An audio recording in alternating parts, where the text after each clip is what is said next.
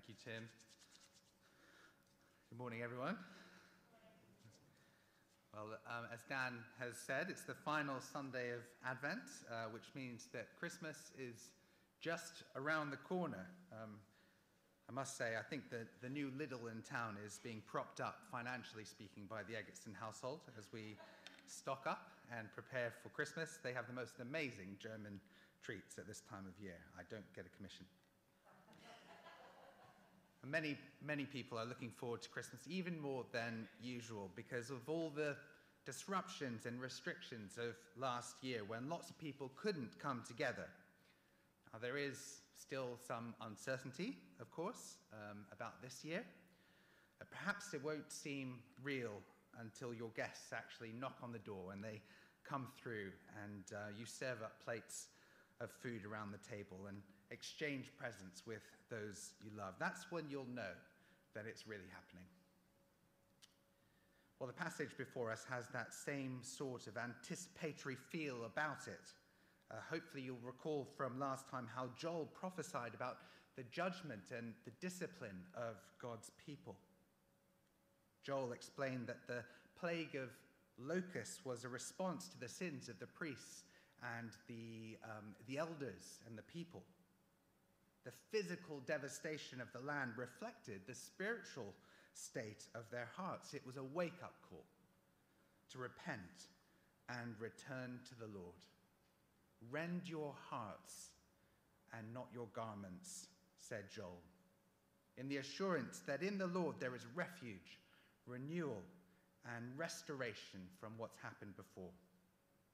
So the Lord said in chapter 2, verse 25 and following, I will repay you for the years the locusts have eaten, the great locust and the young locust, the other locust and the locust swarm, my great army that I sent among you. You will have plenty to eat until you are full, and you will praise the name of the Lord your God, who has worked wonders for you. Never again will my people be shamed. Then you will know that I am in Israel, that I am the Lord your God, and that there is no other. Never again will my people be shamed. Then you will know that I am in Israel. The Lord promised to show his people that he is and will remain with them always. And in our passage today, we hear how the Lord will do that. Essentially, the Lord offers some signs that will help the people to see what's really happening, that the Lord is with his people and that he will bring them home to him.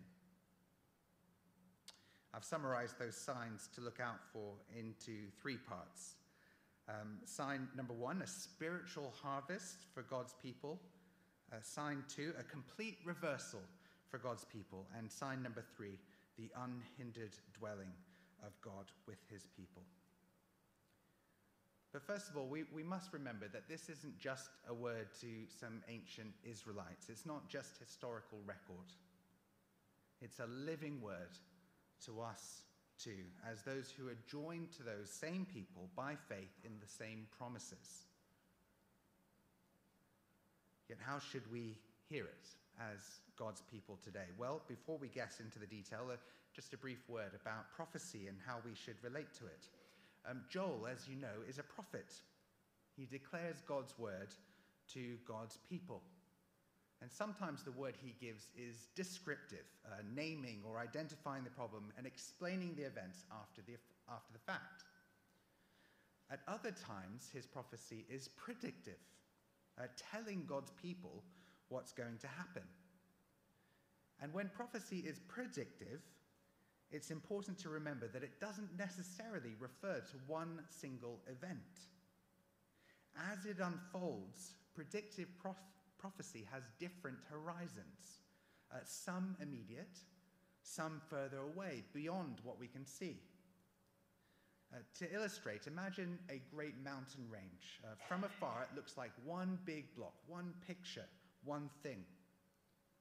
But as you get closer and you journey through that same mountain range, different peaks come into view. In fact, as I experienced myself trekking through the Atlas Mountains, you can't actually see the highest peaks until you're on top of other ones.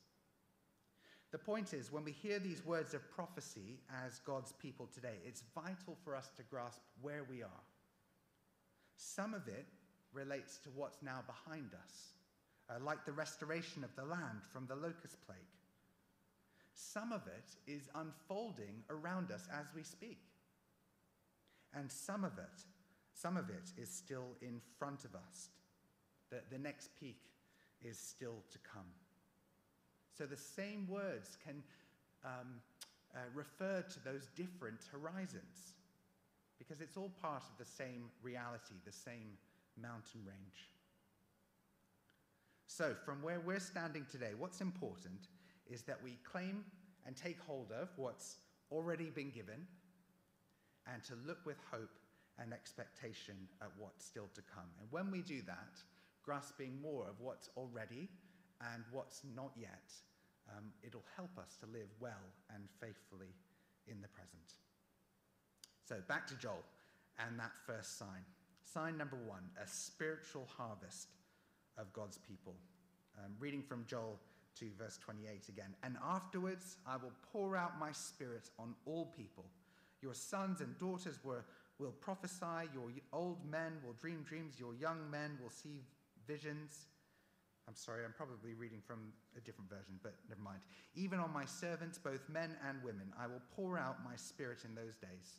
I will show wonders in the heavens and on the earth, blood and fire and billows of smoke. The sun will be turned to darkness and the moon to blood before the coming of the great and dreadful day of the Lord. And everyone who calls on the name of the Lord will be saved.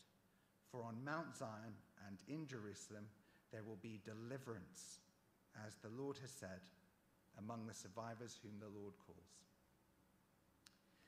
My Advent calendar for this year teaches me how to say Happy Christmas in different languages each day. I was going to bring it with me. Shame. Each day, usually after breakfast, I'm reminded, because of the chocolate, I'm reminded how these very promises from Joel have, at least partially, come to pass. Because if you remember, at Pentecost, as recorded in Acts 2, the Spirit miraculously enabled the apostles to declare the wonders of God in a multitude of languages. The crowds of people who'd come from all over the ancient world and witnessed this, the event of Pentecost, were bewildered and amazed by it. And at that point, Peter, the apostle, the same guy who wrote 1 Peter, which we've been going through recently, then stood up and addressed the crowd, and he quoted this very passage from Joel to show how the promises of God, initially given to a few, have now been extended to people all over the globe without distinction. And wonderfully, that includes us. The fact that we are here today, gathered like this, hearing the Lord's word to us, is a fulfillment of Joel's prophecy. But by the way, it's not that the Spirit was inactive before Pentecost. The Spirit did indwell some Old Testament believers before then.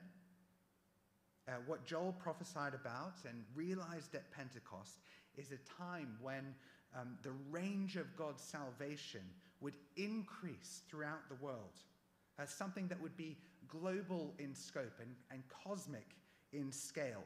So whether male or female, slave or free, Jew or Gentile, the Spirit's outpouring would lead to a stretching out of God's kingdom.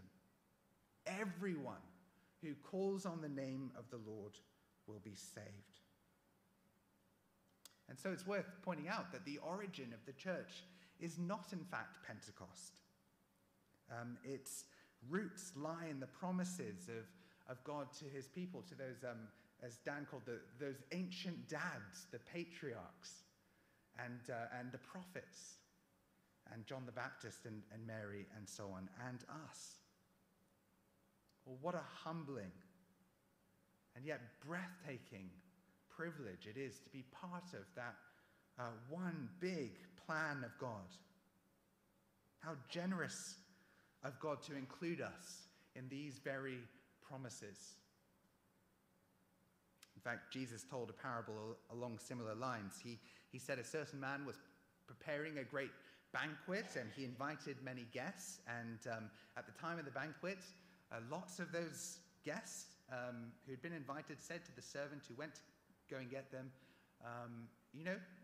I'm too busy. I've got other things on. I can't come. They made excuses for why they couldn't come to the feast. And so Jesus said, the owner of the house became angry and ordered his servant, go out quickly into the streets and alleys of the town and bring in the poor, the crippled, the blind, and the lame. Sir, the servant said, what you've ordered has been done, but there's still room. Then the master told his servant, go out to the roads, to the country lanes, and compel them to come in, so that my house will be full. Just because some reject the invitation does not mean that the house will be empty. Far from it. You know, the decline in church numbers, which we see in the UK at the moment, is not an indication that Joel's prophecy has failed. The fact is, the church throughout the world is still growing and widening to include all kinds of people. The Spirit is being poured out today. He is filling lives and families and communities. In fact, I've heard from a number of people speaking at the moment that at least in this country, it's the 20s and the 30s, those who are younger, who, through the experience of COVID and perhaps what they've gone through, they're being led to seek something of transcendence. There's a hunger for spiritual realities. And so that spiritual harvest around the world, even now, is a sign that God is gathering and dwelling with his people. Rejoice. The Lord is still at work today. His Spirit is being poured out. But of course, there is another horizon in view, one that is still ahead of us. The images of that darkened sun and the blood-colored moon bring to mind the effects of the locust plague. And last week, Steve provided us with a vivid picture of a locust swarm covering and consuming everything around them. But this time, as the Lord draws near in judgment again, it's on a cosmic, not just a local scale. And it's no longer God's people in the dock. After turning back to the refuge of the Lord, they will be delivered. Rather, it's those who reject the Lord and seek to do God's people harm who are in view. And so we come to sign number 2, a complete reversal for God's people. Reading from chapter 3, verse 1. In those days and at that time, when I restore the fortunes of Judah and Jerusalem, I will gather all nations and bring them down to the valley of Jehoshaphat. There I will enter into judgment against them concerning my inheritance, my people Israel. For they scattered my people among the nations and divided up my land. They cast lots for my people and traded boys for prostitutes. They sold girls for wine that they might drink. For God's people, after darkness, the darkness of the locust plague, there is light. A remnant gathered up, the land restored, and a return home to Jerusalem, also known as Zion. For them it meant peace, not war. Which is reminiscent of Isaiah's words, which he prophesied, Isaiah chapter 2, verse 4, about a time when God's people will beat their swords into plowshares, their spears into pruning hooks. Under the protection of the Lord, their instruments of war will be turned into instruments of harvest. That's the only use they'll have. But for the leaders of the nations that took advantage of the Israelites, their weakness and their plight, the likes of Tyre and Sidon, it's the opposite. From the heights of power and wealth, they'll be brought down to the valley of Jehoshaphat, which means the valley of the Lord's judgment. Because they scattered the Lord's people, they will be scattered. Because they sold Israelite children for sex and slavery, they will lose their own. Because they made war against God's people, they will have to defend themselves against him. And their instruments of harvest will have to be turned into weapons. It's all they'll be good for. Now, these principles of justice are evident in even today. For instance, in the British criminal system, it's known as retributive justice. The severity of the punishment is in direct proportion to the severity of the crime. I.e., you don't get a life sentence for stealing an apple, but as Steve mentioned last week, you'll rightly get a long sentence for harming children and the most vulnerable in our society. The guilty are punished. But that principle may still raise some questions for us. It can sound harsh to our ears, perhaps partly because we're somewhat removed from the criminal system in our lives. If that's the case, I just want to offer three brief thoughts or questions to reflect on. Number one, would you want to live in a world where evil goes unpunished, where there's no justice for the oppressed? After a long 5-year legal battle, it's only just this past week that a settlement was reached with hundreds of women abused by Larry Nassar in the US gymnastics program. Nassar was sentenced to 300 years in prison, a life sentence, of course. Finally, those women who suffered horrifically are getting some form of compensation. Of course, it won't be enough to wipe away the harm that's been done. And sadly, there are many, many victims of abuse who go unnoticed. But nothing goes unnoticed to God. He sees the evil and harm inflicted on others, and it won't go unpunished in the end. The hostile forces that seek to wage war against God and his people will be brought down. Joel calls that the day of the Lord. Second, remember that in the same way that God is just, God is merciful. God is not like us. He doesn't have parts whereby he's somewhat, merciful, somewhat just, somewhat good, and somewhat holy. He simply is those things. A friend of mine puts it like this. He says that God is maximally alive in all his attributes. He's not static or passive. And that's because God is goodness itself.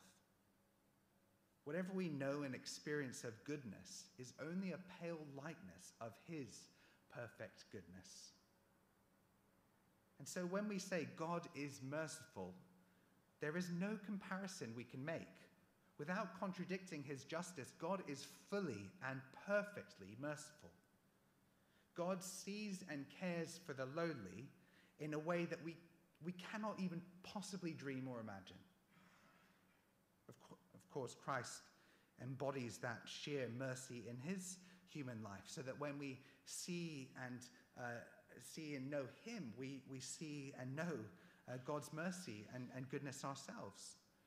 At Christianity Explored this past week, we were looking at the passage where Jesus tells his disciples to stop restricting the children from coming to him. He says, let the children come to me. Don't hinder them. They're welcome. Elsewhere, Jesus says, come to me, all you who are weary and burdened, and I will give you rest. Rest for your souls. There is nowhere that God's mercy cannot extend. God is merciful even towards sinners, to those who want to wage war against him. For instance, Paul, who was at one time persecuted the Lord and his church, he became an apostle. Well, how is that? Well, it's not because the Lord let Paul's sin slide. It's because Jesus took on Paul's guilt and paid the penalty for his sin on the cross and welcomed Paul in. As a result, as Joel 2:32 says, everyone who calls on the name of the Lord will be saved. Everyone. God is just, and God is merciful. And finally, the third thing to bear in mind when we read passages like this, and sometimes find them hard, is that God is God. When there are things in God's word that we find difficult to accept or understand, the problem is not with God. It may be an issue with our interpretation, but it may also be an issue with the indwelling sin in our hearts, which we don't want to give up. We want to run the world and direct things in the way we think they should be. But God is God and we are not. As Paul puts it, he's the potter, we're the clay. Pots don't say to their maker, let me show you how to do this properly. Now, we don't always see how or why, but it is God who governs us, not the other way around. What we do know is that God is good. He is good, goodness itself. So if it would help to explore some of those things a little bit further, please don't hesitate to get in touch. For now, back to the passage and sign number 3. The unhindered dwelling of God with his people. Joel 3:17 to 21. Then you will know that I, the Lord your God, dwell in Zion, my holy hill. Jerusalem will be holy. Never again will foreigners invade her. In that day, the mountains will drip with new wine, and the hills will flow with milk. All the ravines of Judah will run with water. A fountain will flow out of the Lord's house and will water the valley of Acacias. But Egypt will be desolate, Edom a desert waste, because of violence done to the people of Judah, in whose land they shed innocent blood. Judah will be inhabited forever, and Jerusalem through all generations. Their blood guilt, which I have not pardoned, I will pardon. The Lord dwells in Zion. I suppose this is more of a goal than a sign. However, there is a definite sense in which we can see and participate in the blessings of God's dwelling with us now, right now. As we wait for the full reality of this vision in this lifelong season of Advent, even in its darkness and gloom, we wait with hope and joy because the Lord has come. As we'll sing tonight at the 7 p.m. carol service, Christ by highest heaven adored, Christ the everlasting Lord, late in time behold him come, offspring of a virgin's womb. Veiled in flesh, the Godhead see, hail the incarnate deity, pleased as man with man to dwell, Jesus our Emmanuel. Hark the herald angels sing, glory to the newborn King. The fountain has been unblocked, as it were, in Job's language. It's now gushing forth. The incarnation brings with it these wonderful promises realized to all sorts of people, including us. Christ has come, and he is with us. And by the Spirit poured out on us, the Lord continues to dwell in the midst of his people, saving us, gathering us, preserving us, strengthening us, feeding and teaching us, disciplining us, purifying us, comforting us, growing us, working wonders among us. The last words of this prophecy are so striking. The Lord dwells in Zion. What a wonderful way to finish the prophecy. Because, Zion isn't simply that temple part of the ancient city of Jerusalem. It's much more than that. It's the spiritual house of God.